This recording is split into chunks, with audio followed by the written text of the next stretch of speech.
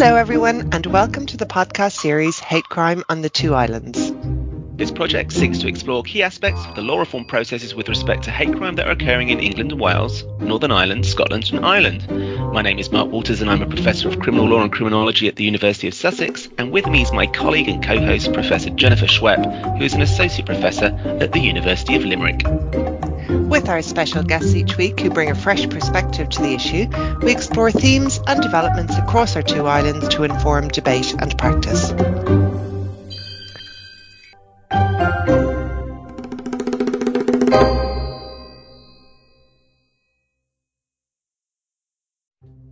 Hello everyone and welcome to the podcast series Hate Crime on the Two Islands. The project seeks to explore key aspects of the law reform processes with respect to hate crime that are occurring in England and Wales, Northern Ireland, Scotland and Ireland. My name is Mark Walters and I'm a Professor of Criminal Law and Criminology at the University of Sussex. And with me is my colleague and co-host, Professor Jennifer Schwepp, who is an Associate Professor at the University of Limerick. Hi, Jennifer. How are you today? Marvellous, as always. How are you? I'm good. Are you ready for some more critical discussion on criminal justice responses to hate crime? I am, and I'm really, really excited about today. I have been excited about all the episodes, but I'm particularly excited about today. Okay, let's get started then. So in today's session, we ask, what alternative justice measures should we use to address the problem of hate crime? Now, throughout this series, we have focused on discussions on criminal law and how the law ought to be structured and who it ought to protect.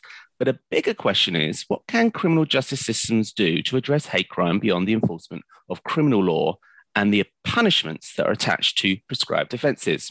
Well, with me today are three very experienced criminal justice practitioners to discuss whether restorative justice should play a bigger role in addressing hate crime.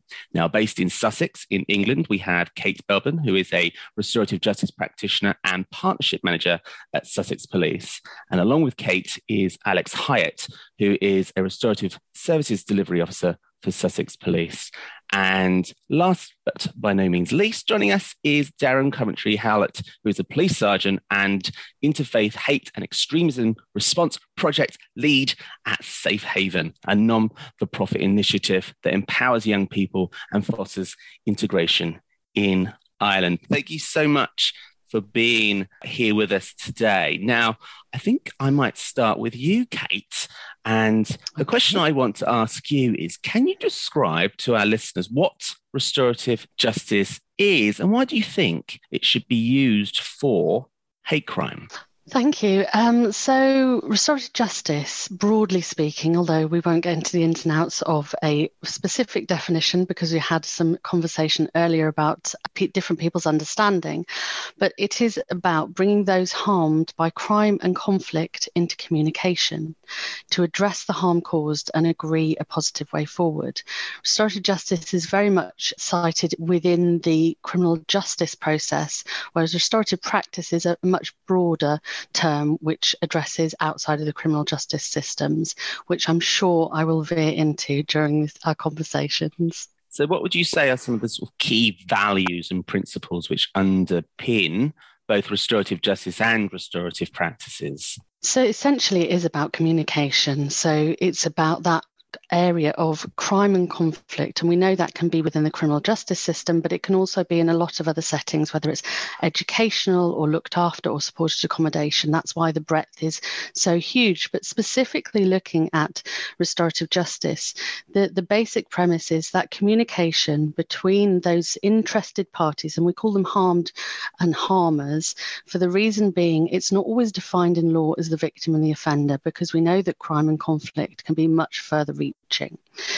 So that's the basic premise. It's all about voluntarism. It's about hearing victim voice, being respectful within the space, and also having a positive experience for everybody involved. It can be absolutely transformative, and this is why I feel passionately it can be used in the right circumstances for hate crime. Thanks, Kate. I'm really interested to hear more about a programme that you run in Sussex called Restore Diversity. My understanding that it was one of the first restorative justice programs used specifically for hate crime within the criminal justice system. So can you tell us a little bit about how that came about and how it works? Absolutely. So when I first started working in Sussex back in 2013, I was based in Brighton and Hove, which is a wonderful, diverse city. Absolutely love the city. And it's about serving our communities when it comes to, working for the police and responding to community needs. I was a restorative justice practitioner. I brought with me years of experience of restorative practice within antisocial behaviour world. And so when I started working on out-of-court disposals for Sussex Police, so this is resolving lower level crime in the criminal justice system, I found that actually we had a number of victims who wanted something done, didn't want it to happen to anyone else, but for various different reasons didn't want to go through the formal criminal justice process. So the first case that I dealt with was a case of transphobic abuse within Kemp Town of Brighton City. And this was two 17-year-olds who had perpetrated it against a female within our city. And she had reported it, but didn't actually want to give a statement and progress through the court system. Various reasons. I think part of it were the perpetrators were quite young. There was definitely a learning opportunity there, and we wanted to empower within the realms of what we could do. So not going to court, not wanting to give a statement, we thought, how could we deal with this meaningfully, actually delivering a justice that she wanted? And I think the first iteration of it, I was working with Rory Finn, our LGBT officer at the time, and we had this educational package, because we know that a lot of hate crime, certainly not all, but a lot is either learned behaviour or ignorance of the harm that it causes, which is why restorative justice is such a wonderful tool, because it addresses directly from the mouth of the harm party how it's impacted upon them. So what we wanted to do was really bring those two parties into communication. There wasn't a direct exchange at the wishes of the victim, but there was a meaningful exchange using the restorative questions. And also we gave an educational element to this. So you say we asked the restorative questions, yeah. What are the restorative questions? I can hear everyone hearing the restorative questions. I haven't heard of the restorative questions. What are those? Okay, well, again, there's many iterations of the script, but broadly, it's what happened, what were you thinking, what were you feeling, what have your thoughts been since, what's the hardest thing been for you, who's been harmed by this, and what would you like to happen now? Now, we start with the person who has perpetrated the harm, because it gives a sense of ownership, and it's that elephant in the room. You want to get that out in the room to say, actually, this happened, acknowledge it, and empower that space for those involved. And then we ask the same questions of those who've been harmed. That can be the primary victim and those who might have witnessed it, or friends and family who have been impacted. And then we go back to the perpetrator as a means to respond, to say, actually, what is going to happen now? And so why do you ask those questions specifically? What's the kind of goal? What's the main purpose of doing it in that order?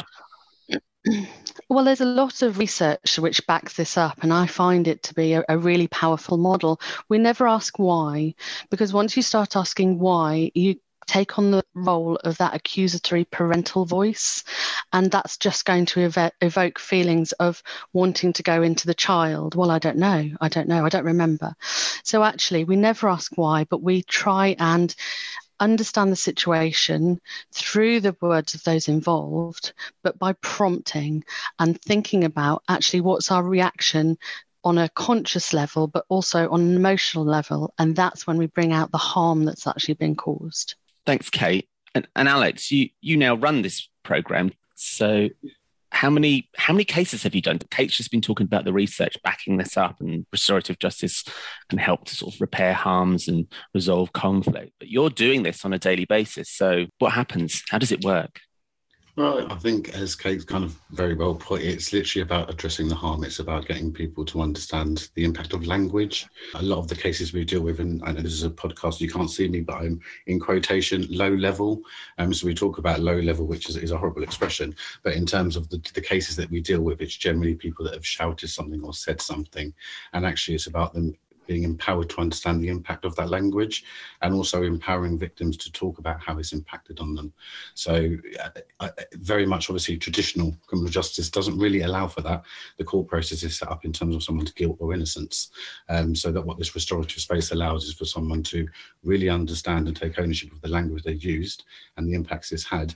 But also for a victim, it really allows them to kind of talk about how that does impact on them and how that incident has kind of affected them or not affected them, whatever it might be. They're empowered to have that space and say what they need to say. And can I ask then, so I think that in England and Wales in particular, there is a much longer pedigree for both restorative justice and restorative practices, whereas in Northern Ireland, there has been a lot of emphasis on RJ over the years. In Ireland, there isn't a formal practice, is there? So can you tell me a little bit about how restorative justice or restorative practices are being used in Ireland then? I think from an Irish perspective, certainly there's a significant difference. We do have a longer history, I suppose, of actually community involvement in the criminal justice system. We're very community orientated sort of stuff. But from a civil society perspective, what we're actually noticing and what we're actually getting to see is a groundswell of activism and a movement towards actually communities working together to try and repair harm. So I suppose from an Irish perspective, we are very fortunate as well. We've got a lot of sort of movement in that direction. We have, for example, Dr. Ian Marder in Maynooth University, who's really pushing and driving in the School of Criminology and Law the concept of restorative justice and restorative practices and applied restorative practices.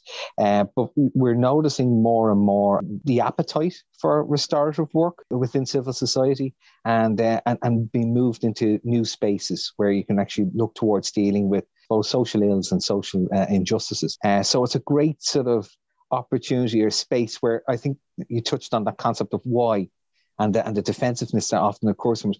The scripting of the restorative very often can be used very effectively within civil society to actually sort of address the issues in relation to state responses and agency responses, and certainly with the likes of a collaborative response towards issues such as hate and extremism. So from an Irish perspective, it may be younger and hasn't been as formalised as we see in the UK, but we are starting to sort of notice a huge appetite and a lot of established groups and a lot of established civil society agencies working in the space of restorative, whether it's restorative practices or in the more formalised restorative justice areas, particularly, I suppose, when it comes to, I think in an Irish context, you see restorative justice formalised only within the space of youth justice and the youth diversion schemes that are applied in order to sort of move youth away from criminality. But in the spaces outside of that, we're starting to notice more and more appetite for the likes of restorative responses.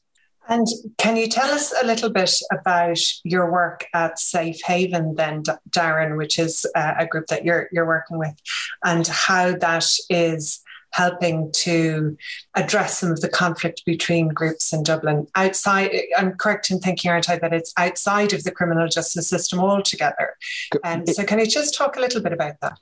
Sure. Well, a Dublin City Interfaith Forum is established as a grouping of different faith communities within the capital city. So very often, we have representation from all different faith minorities within Ireland. And I suppose in a lot of ways, we're moving very quickly from a very culturally Catholic sort of society into a space where there's a lot of secularism. And in that space also, there's, it leaves a vulnerability for a lot of communities, particularly faith communities. So having worked with them in a policing capacity in the National Diversity Office, I stayed on being from a faith minority myself. And we looked at the practical dimensions of how do we support faith communities? How do we look at interfaith conflict and look at sort of dialogue from the perspective of when it goes wrong? How do we get back to a space where, we've been able to move past damage and intrafaith conflict and intrafaith issues? And then also, dare I say, the concept of extremism and looking at the external pressures that come from, for example, the far right. and looking at deconstructing such issues as, the racialization of faith expression, as we see with anti-Muslim hatred. As one of your colleagues, Dr. James Carr, for example, would have spent a considerable amount of time emphasizing as an expression of Islamophobia. And then we also see that with anti-Semitism. So we're not immune to all of that. And the faith communities feel very exposed in a space where it's, I suppose, when we're embracing diversity, faith also gets lost somewhere in the mix. And we forget that when it comes to certain communities, the level of religiosity may not necessarily be reflective within the wider Irish society. And also then, I suppose, we also forget the idea of intersectionality, and that, the idea that faith expression, gender identity, and sexual orientation, they're not mutually exclusive concepts. And in order for a person to be able to fully realize and be able to bring their full selves into a space, whether it's into their work life or whether it's into their private life, that we need to create safe havens or safe spaces where these difficult conversations can take place, where we can look towards safeguarding individuals and signposting towards supports if they're victims. So we encourage victims or those who've been harmed by hate, hostility, discrimination to report. And when we talk about reporting, we're not talking about reporting necessarily to the An Garda Síochána, the Irish police, but we're also talking about, well, either or. You can also report through iReport, through the iReport system, and through civil society format, so that they recognise and acknowledge that something has occurred and happened, and try and find ways of moving past that and finding a space where they can actually move beyond the harm that's been caused. And I suppose that's where the restorative, and I love how Kate kind of talks about feeling that you get pulled back into the restorative practice space, because you do. On the one hand, you find yourself talking about restorative justice, and then all of a sudden then you find yourself moving into the space of restorative practice. But the one thing that I think Kate has touched on was the fact of the script. And I think that that's where it's unusual for the faith communities to suddenly have this space where we're not sitting around a table having cups of tea and saying, oh, isn't it great that we're able to do this? We're actually tackling the real issues and tackling some significant issues internally in relation to how one actually engages with each other through a restorative format. But more importantly, it's looking at the realistic ideas of training up safe haven advocates within the communities to stand in solidarity and coalition with those who've been harmed. So the dream, so to speak, that what happens next, we want to see the likes of safe haven advocates. We want to see the likes of faith leaders and faith communities stand up for their neighbours in faith and recognise that an attack or damage or some harm to one expression of faith is actually is damage to all expressions of faith. So by being a good neighbour, we're utilising that concept of, I suppose, from a faith perspective, compassion in practice. And in a lot of ways, I do genuinely believe that that's what restorative is. It brings community into a room, that you become a community of practice at that moment in time when you're actually engaging in that dialogue and that communication, because it's not adversarial dialogue. It's something that at a certain point you're looking at sort of the deconstruction of shame as well in that space, that you're not just labeling individuals. And I think that when it comes to the space of when we're talking about the concept of hate crime, as you well know, because you've been really working very hard, Jennifer, in relation to this, we don't have hate crime legislation here. And the Prohibition Against the Incitement to Hatred Act, its threshold is just so high that the idea of actually being able to look for a punishment is just, it's just too difficult. So what do you do when you've experienced that? Or what happens if you've experienced anti-Semitism or you've been a victim of not just simply Islamophobia or anti-Muslim hostility, but is it because you're a woman that's wearing a hijab and you've been racialized in relation to your faith expression? All right, the fact of the matter is there's still a harm. It doesn't matter about the different forms of intersectionality that's occurred. The harm has been caused. And what can we do collectively? Because when people find themselves at the most vulnerable and in their most pressured, they'll turn towards people in their community, and some will turn towards faith to look for guidance and support. And if they don't have it there, where's the practicalities of being able to, from a faith perspective, where's the practicalities in providing support when people need it most? I'd like to just focus in on what you were saying in terms of creating safe spaces and the importance of safe spaces for people to bring their full sense, their full self to, whether it's work, but also within the context of restorative justice, it's into dialogue about conflict. And I think one of the concerns about restorative justice is that you are bringing, for hate crime in particular, is that you're bringing someone from perhaps a vulnerable position, a position where they feel disempowered, they feel marginalized in society, and they've been disempowered and marginalized through a hate crime where they are subjugated because of who they are.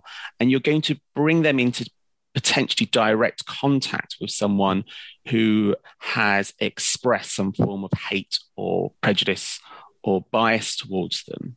And I think the concern there is that is there not a power differentiation there? Is there not a real risk of that individual being re-victimized? And I throw that out really to anyone to talk about that. And it's a really valid point to raise, because actually, my mantra in life, but in restorative justice, has always been do no further harm. Because you're right, people have been harmed. They have been, many people are made to feel vulnerable. And particularly when it's hate crime, it's an attack on who they are.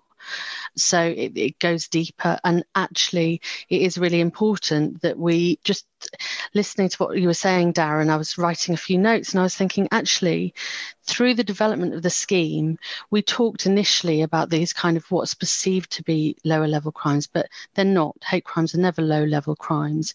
But in the criminal justice system, we're dealing with them as such. And we developed the scheme to make sure that we could actually apply it across the board. So it could be from the very earliest stages, or we can pick it up post-sentence. So even if the criminal justice process has an opportunity to go through its due process, we can still then address the harm on the other side.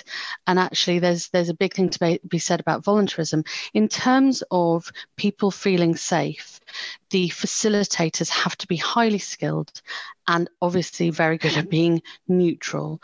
We also do a lot of preparation to ensure that we really understand everything that's going on, all of the dynamics within the situation, within the community as well.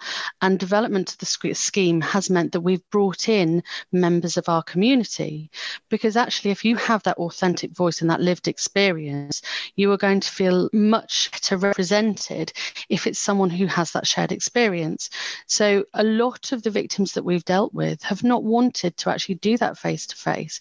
Don't get me wrong, there certainly have been face-to-face conferences taking place, but more often than not, it's kind of a shuttle where we've used the restorative script, but we've used someone who identifies from the same community with the same lived experience to represent them in that space. So in terms of safety, it's absolutely right that it has to be paramount, because the last thing we would want to do is to re-victimize for any way. It has to be a meaningful and powerful exchange, and that goes down to the skill of the facilitators and also the buy-in from the community. We have to represent and facilitate the wishes of the community and not do unto people, but do with people. So kind of that's how I would say we address the safety element, but I would certainly open it up to Alex, who I've facilitated many cases with, if you want to kind of add to that preparation or safety discussion. And could I just pop in there before you answer, Alex, and ask if you could maybe illustrate your answer by reference to obviously protecting the privacy of all the individuals involved. But could you illustrate the case? Because for those of us working in jurisdictions without RJ embedded in the system, we're not maybe entirely familiar with what does it actually look like? What does the discussion look like? I think, as Kate alluded, I think it's good facilitating, being able to assess and its needs. What does that victim want to come out of the process? So you're really trying to meet those needs. And the recent one was around some abuse that was shouted. So ownership is the other thing. Obviously, we would never bring someone into a process where someone's going, I didn't say that, or they're going to come into a space and call that person the same thing again. It goes back to that re-victimization. That would never happen. So any safe process. That's not to say that obviously somebody might say, my understanding of this word is so-and-so. And so when you bring people together, you explore what that understanding of that word was. And again, it goes back to what does the victim want to come out of this? And as Kate said, most victims just don't want there to be another victim on the other side. So the one we had recent was around the words and the person's kind of lack of understanding around why that word was potentially offensive to somebody, or why that term was actually offensive.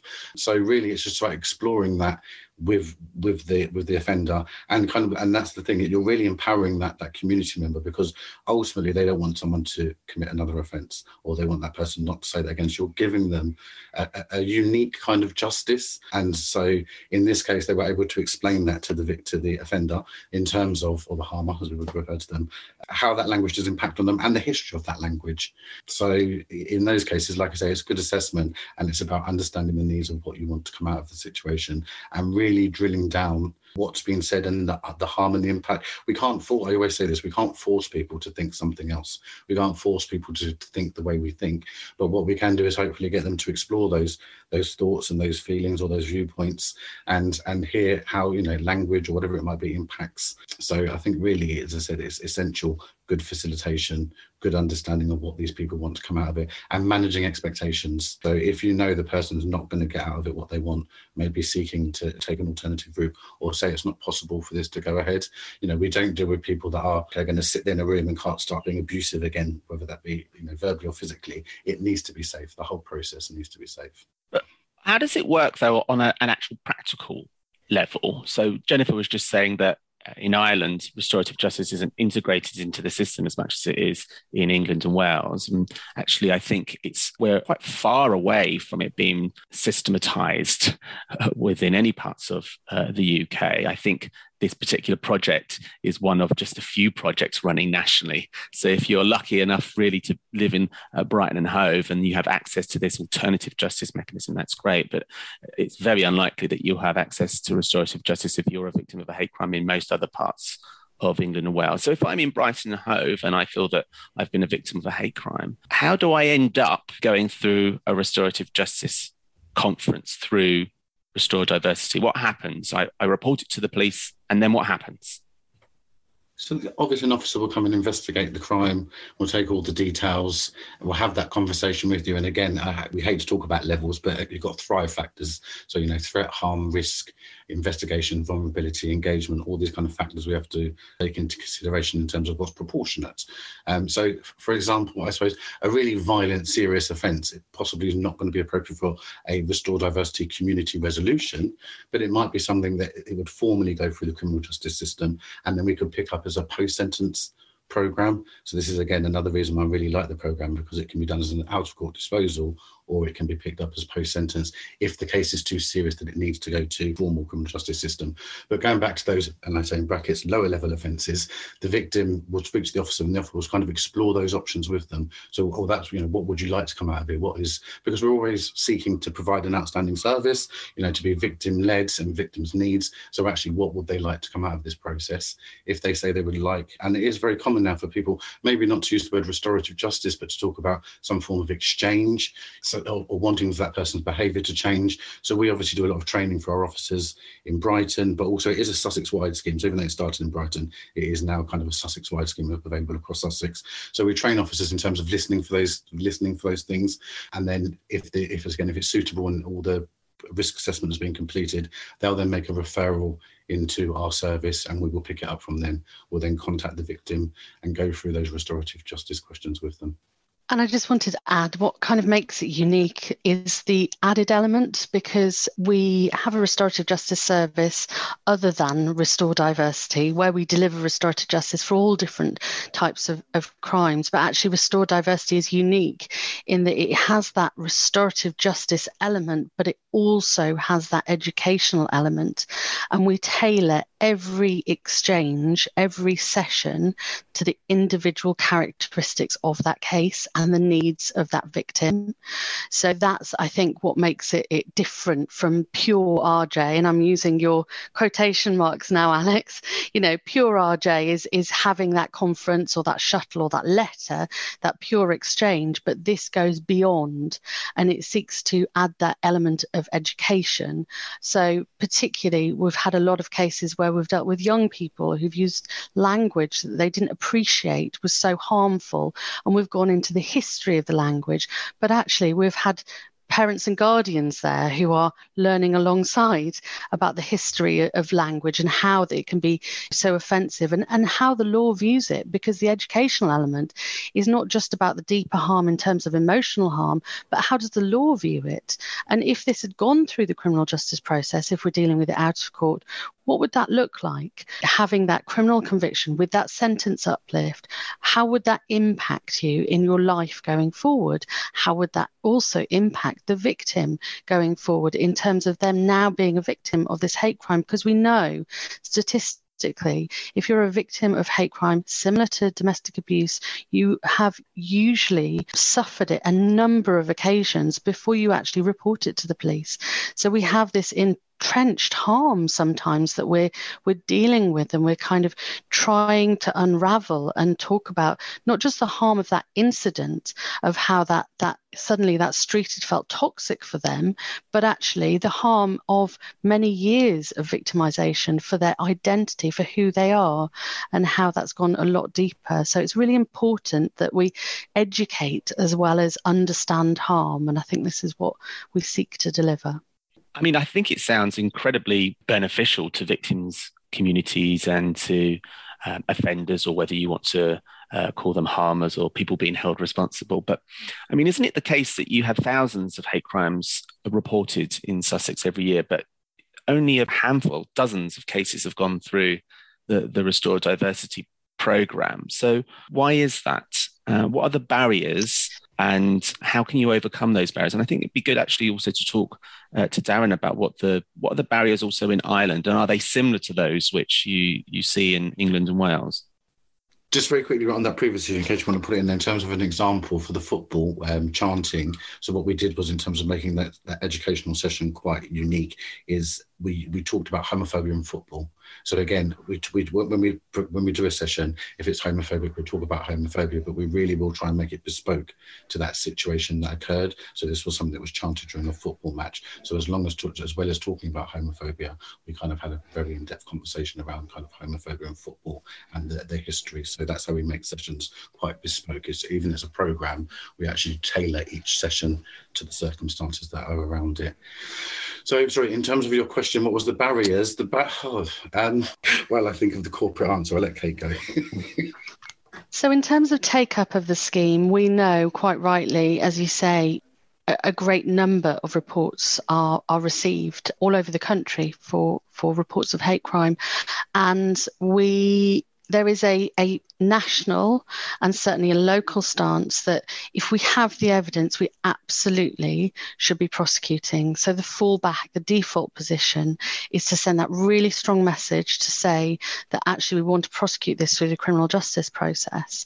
And there is an opportunity for evidence-led prosecution there in some circumstances where a victim doesn't want to provide the statement for that prosecution. We're also bound by levels, how the gravity of different cases. So sometimes there is an opportunity for us to engage before it goes through the criminal justice process. It will take its due course through that based on the crime type. In terms of barriers to take up, I think we started as quite a small niche scheme in Brighton and Hove, responding to the needs of our community. But what we've done to develop and build it over the years is to really engage with our communities and say, actually, this is a viable opportunity for you to take part in, whether it's part of out of court as a means to dealing with what's happened to you or post-sentence. We would love many, many more referrals. I think people sometimes still want traditional criminal justice, and that's absolutely their choice. It is about empowering people and giving them choice. And then it's just, I think, about knowledge of the scheme theme and of the alternatives and of the opportunity. I think if, restorative justice was in common parlance as much as, say, mediation was, there would be more uptake on that, and specifically around restore diversity. People quite rightly get quite nervous when it's hate crime because it's so impactful. And when you come along and say, let's bring these people together to talk about it, some people have that protective kind of element and go, you want to bring them together, and really don't understand the power of that communication, which is empowering that victim. So it might be preconceptions. It may be that not enough people know about it, but we're certainly bound by certain things where we can't actually progress it, say, at a lower level. And quite rightly, prosecution is sending that strong message that it will not be tolerated within our society. What I would like to see is that we're picking a lot more up post-sentence. So we're doing that kind of punitive element and delivering traditional criminal justice, but also having that deeper understanding and learning and education element post-sentence that's going to elicit behaviour change and actually empowerment of that victim to feel as if they've been heard and empowered. I mean, I certainly think that there's a real policy resistance towards the use of restorative justice for hate crime, and that sense that it might be seen as a bit of a soft touch, just get someone to apologise and then everyone can just get on with their lives. And actually, we need to have prosecutions and some kind of condign punishment administered in order to recognise the severity of hate crimes and their impacts on broader communities. And I think it's going to take some time, isn't it, for restorative justice to sort of enter more the public consciousness around how we can respond to all different types of crime and what the outcomes might be and what the effects might be on victims and offenders. So I think we're still quite a long way, even in England and Wales. But I wondered what Darren thought of in terms of the barriers, cultural or institutional, in the Irish context. I suppose, obviously wearing the civil society cap firmly today, but one of the observations, it also comes back to the fact that you mentioned the volunteer aspect of it, that there's no compulsion. Because that undermines the very process. But that also suggests that there's, at some level, there's some acceptance, of having to try and sort of, resolve some of that harmful behaviour, that the person has come to some personal realisation in either the discussions beforehand, that there has been sort of something that actually warrants further exploration. And I think that's where it comes back to the earlier point of talking about, the concept of victimhood. It can come across as quite unpopular to certain areas of actually looking at the so-called traditional offender as also being the victim in all of this, because it's to do with harm. It's the broader concept. If they've also been harmed by this sort of action that's been taken. And I suppose what really comes out of the restorative element, and I suppose where people are uncomfortable about sort of dealing with it, is it's that concept of separating the action from the person and actually deconstructing the act, and then sort of looking at, because I suppose at some point people are very uncomfortable with the idea of actually saying, well, what's going to happen to me when I go in there? What's going to happen if I have to just go? I don't, there's a wariness. So I mean, it's about managing, I suppose, the expectations of those who've been harmed, but also looking at the concept of victimhood and looking at the concept of who actually is being harmed in all of this process. Take up from a youth justice perspective is there, because it's quite clearly legislated for. We do have a mediation act that's in place since 2012. We do have the European directive in relation to victims of crime, which has been transposed into Irish law, and there is provisions there. It's just a question of, I suppose, building and constructing an alternative means. And you also have to ask, is there a cultural or a societal appetite towards exploring viable alternatives towards the traditional systems? That's where the Victims Directive really comes into play. If they choose not to engage with the criminal justice system, does that make them any less harmed? Or does that make them any less a victim because they've chosen not to necessarily invoke that route? But it does involve the other side. It does involve the person who is actually sort of engaged in those actions, who's caused the harm, to come along on that journey too. And that's where there's a lot of work there to try and bring individuals along, because the focus was always traditionally, from a criminal justice perspective, on the offender. We've seen the shift significantly towards the victim, whereas now with the likes of restorative, and I'm open to being corrected by Kate and Alex, but the idea of harm and who's been harmed is very much extended out towards all those in the room, because the person who's actually obviously sitting in the room, who's actually engaged in that behavior, the very fact that they're sitting there and have come to the attention of others, are being held to account for it by maybe sort of policing practitioners, means that they themselves potentially have been harmed also as a consequence in a very strange way. So again, it comes back to the point, as I say, about compassion and realizing that, well, actually compassion isn't selective.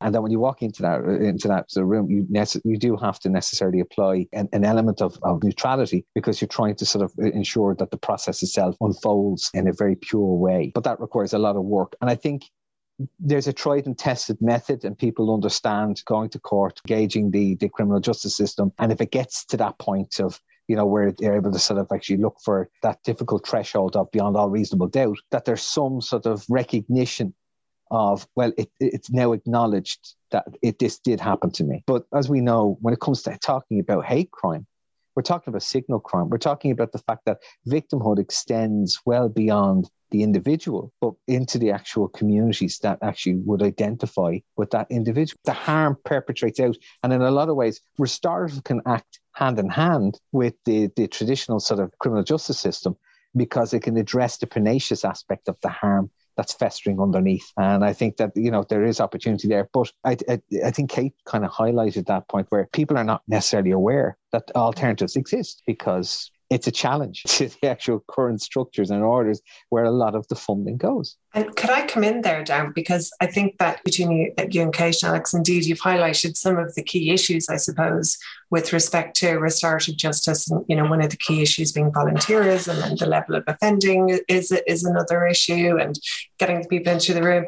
In law reform processes with respect to hate crime, a lot of the time restorative justice is almost presented as the silver bullet. So if we have restorative justice, sure, that'll sort it all out. And once we introduce RJ, will be grand. Mark, you're sort of acknowledged as one of the, if not the leading international expert in the world on restorative justice, and particular its application to hate crime. And I wonder if you could is it the silver bullet? Is it the case that if in every jurisdiction in the world they decided, right, either just for hate crime or in relation to all criminal type offences, we're going to use restorative justice and restart? Would that be the silver bullet? Would that make it all go away? Would that address everything? Is it the answer to it all? Wow, yeah, that's the $64,000 question, isn't it? What is the silver bullet? And I think the quick answer is that there is no such thing as a silver bullet in terms of criminal justice responses to victimization, because there is no ideal system that will apply to everyone the same, because we're all different. We all have different personalities. We all have different characters. We all have different histories. We all respond to different stimuli differently. So it's about setting up a system that you think will put everyone in the best position once it has been completed.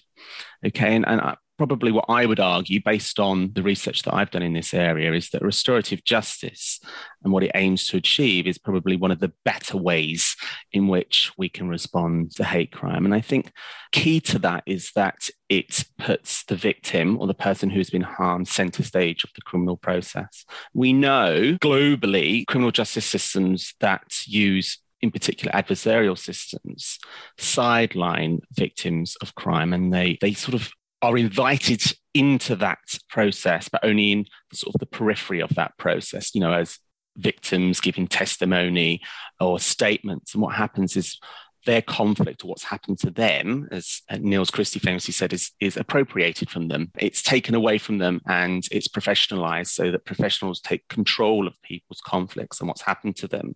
And they put it through this professional, conventional justice process where things are done to them. And often when victims enter into that system, they experience secondary victimization. They're treated with suspicion. They're asked to repeat what's happened to them time and time again to someone else. And they're cross-examined by someone in court who can really tear them to shreds and their credibility. And then they might have absolutely no say over what the sentence is going to be. And they feel sidelined and they don't feel satisfied at the end of it. So restorative justice is about asking victims what they think and feel, bringing them into the center of the justice process and giving them a voice. And for hate crime victims, that's particularly important because victims of hate are often marginalised, not just within the criminal justice process, but within society. They feel that they don't really have a voice. They lack confidence in reporting incidents to the police because they don't think they'll be believed, or they'll be treated with disrespect, or even worse, with prejudice through perhaps an institutionally racist or prejudiced system. So restorative justice says to them, look, we want to hear from you what has happened to you, what your needs are, how we can repair this, how it can be resolved, and we want you to be involved in the decision-making process. Okay, there will be a formal structure around that. It's less formal than the criminal justice process, but there is a structure around that where there's risk assessments, where, you practice your questions, where, there's a script, and, where there might be some forms of reparation. But it's about allowing them to tell their stories, to redevelop their narrative, not just about what's happened to them as a victim of a hate crime, but what happens to them on a daily basis and an everyday basis when they experience microaggressions and forms of discrimination for being different in society. So it gives them that voice to redefine who they are. And as Darren was saying earlier, to give them a safe space and to fill that space. This is a space for you to fill and be you and talk about what it is to be gay or to be Black or to be Muslim or to be disabled, in an abled, in a heterosexual, in a Christian society, and how your difference is impacted by prejudices and biases. So I think it's a really, really important alternative justice mechanism. I think the more education we get out there in terms of what it is and what it achieves to do, the more people will say, actually, I would like to participate in that. In a recent study that we carried out at the University of Sussex, we asked the LGBT community, so hundreds of people from that community, what do you want from the justice process? And we explained to them what an enhanced punishment was. And we also explained to them what restorative justice is and what that looks like. And what we found was that when they were forced to choose between whether you could only have an enhanced penalty or restorative justice, the majority of people chose restorative justice once they understood what it was and what it aimed to achieve. So I think this kind of policy resistance sometimes of restorative justice is soft touch. Actually, when you see what the actuality, what the outcomes of restorative justice might be, I think that communities are a lot more accepting of it and embracing of it, and they want to see something other than someone just being fined or punished or sent to prison for a couple more days for expressing hatred. So we're coming to the end of our time. So I just want to ask one other question, because of course you mentioned there, Mark, that it works on the periphery of the criminal justice system, or it's an alternative measure. So if we're talking about the process of law reform and legal reform, do the four of you think that in developing hate crime legislation, restorative justice should be a pillar or inserted into that legislation? Do you think that hate crime statute, whatever it is and whatever it's called, should include a section on restorative justice? And if so, what would that look like? I think it has to have an element of it, certainly, because it is empowerment and it is about choice, but it's not going to be for everyone, and it has to be voluntary and it has to be safe. So it is well placed in the legislation, similar to our victims code, having, empowering victims to have access, to know about it, to understand it, and to opt in if they wish, would be my view. So for you, it's prioritising that notion of volunteerism. And Alex, what would it look like for you then? Yeah, again, I think in legislation, I think it would need to be, again, for the right circumstances, something that should always be considered, because as Mark's kind of put it, for the police, actually engaging with communities and giving communities a positive outcome and a positive experience has other far-reaching kind of benefits. So, in terms of an engagement kind of tool for the police, I think it's really key that victims are given that option to empower them to be, like you say, centre stage and take ownership of that process as they are the victim of that crime. So I would like it always to be considered, whether that be as the outcome or in terms of it's gone through the courts as a post-sentence program that you could do possibly with probation and the offender, because ultimately it's about changing behaviour, and actually talking about that is having some form of communication, I think, is the best way that you're going to change that behaviour. So yes, I would like to see it always considered at the different points. And Darren, do you have anything to add there? From a civil society perspective, yes, it would be advantageous to have it, I suppose, embedded and sort of entwined within the structures of any sort of forthcoming hate crime legislation for ourselves, because it allows for, again, what Kate and Alex were saying, the idea of that sort of voluntary aspect to be always there, to allow for the empowerment of the victim. But also then is the fact that concept, as you mentioned earlier, Mark, about the professionalism and how it's taken away from someone. If we create professional systems, are we just replicating some of the issues where, you know, we're taking, again, removing the voice and then it's become something that is being carried out on behalf of or instead of with those who've been harmed. So it should also be embedded at all stages, and it should also be offered as an alternative. I think that if you always, at any stage, whether it's actually a probation stage, at a pre-sentencing stage or a post-sentencing stage, or even as an alternative towards prosecution, or chosen as an alternative completely from actually involving the criminal justice system, that at least we recognise that it's the empowerment of the victim or the person harmed to make that choice and to be guided and supported in making those choices, so they can have the co-authorship of outcome, the co-authorship of moving beyond the harm that's been caused, particularly when we think of the actual pernicious aspect of hate and hostility and the impact it has not just on the individual, but also on the communities that identify with that individual who's been harmed. And Mark, I'm going to reframe the question very slightly for you. And that is, could we turn the lens on the offender here? And could I ask you, in the same way that volunteerism, as Kate said, it should be a core principle and we should think about harm. And indeed, Darren talked about harm more generally, as well as the harmer, as well as the harmed. Can I ask you just what would hate crime legislation look like from the perspective of the harmer or the offender? And is there anything in particular that we need to think about there with respect to its application to RJ? And is it possible, and you know, you're all practitioners here and you've all sat in the room, is it possible for the harmer or the offender to basically pull the wool over someone's eyes and kind of nod and go, that's awful, that's really, really awful, I totally hear what you're saying, and walk out of the room and skip down the road, thinking to themselves, well, sure, wasn't that marvellous? Now I don't have a criminal conviction. All I had to do was nod and smile in the room and look like I was terribly sorry for everything that I'd done.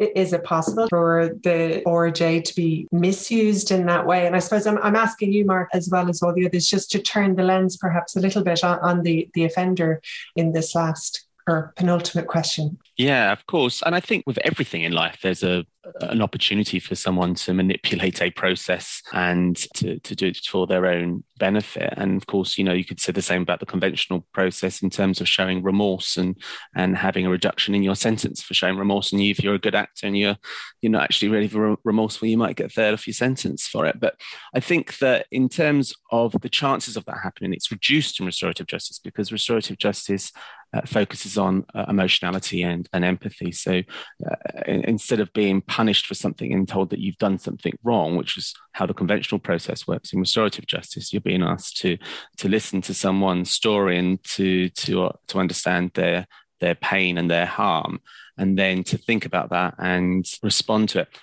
Ultimately, the process of restorative justice is about repairing harm, and you don't necessarily need to repair harm by showing that someone has had a true transformation in their attitudes towards people who are different. That's not the goal. If you make that the goal, then restorative justice will fail 90 out of 100 times. Okay, and therefore it's not going to be an effective criminal justice response. If you make the aims of restorative justice, firstly, the victim has a say in what happens, that they are able to express how something has affected them, and thereafter for some kind of reparation to be agreed, then of course restorative justice is going to be much more successful. If you go beyond that by saying, oh, and we want compassion and we want forgiveness and we want transformation in attitudes, those things happen. They're much more likely to happen through restorative justice, but they're not necessarily the goal of restorative justice. So just very quickly to finish off, there are a couple of jurisdictions which have introduced restorative justice into their hate crime legislation. So in California, for example, it states as a matter of policy that the goal of hate crime legislation is punishment. and restorative justice. Now, we could have an academic discussion as to whether those are reconcilable, those two aims, or not. But nonetheless, it puts restorative justice at the forefront of the goal of hate crime legislation. A new piece of legislation in Illinois, for example, states that for the hate element of a crime, instead of enhancing the penalty, so give them, an extra 3 months imprisonment, the court can impose an education measure. And I know that in Illinois, that education measure is a restorative justice practice and will be very soon.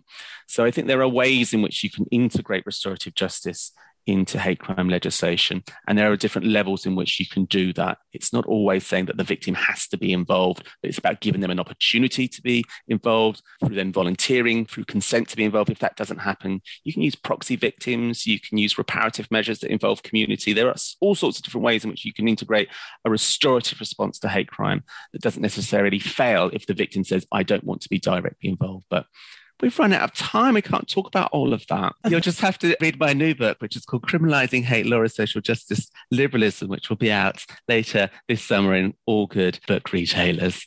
But we've gone over time, and thank you so much, everyone, for all of your insightful comments and your contributions. They're so valuable to this conversation. It's still new, it's still evolving, and it's an important one to, I think, finish our podcast with a discussion on what restorative justice might look like for hate crime. So thank you so much. I think we could have gone on for another 2 hours on that, Mark. I learned so much, and there's so much more, I think, for everyone to learn. So thank you all so much for your time. I really, really appreciate it. Normally, I sign off by saying, I hope you've enjoyed it and look forward to the next podcast. But today's is the last in the series.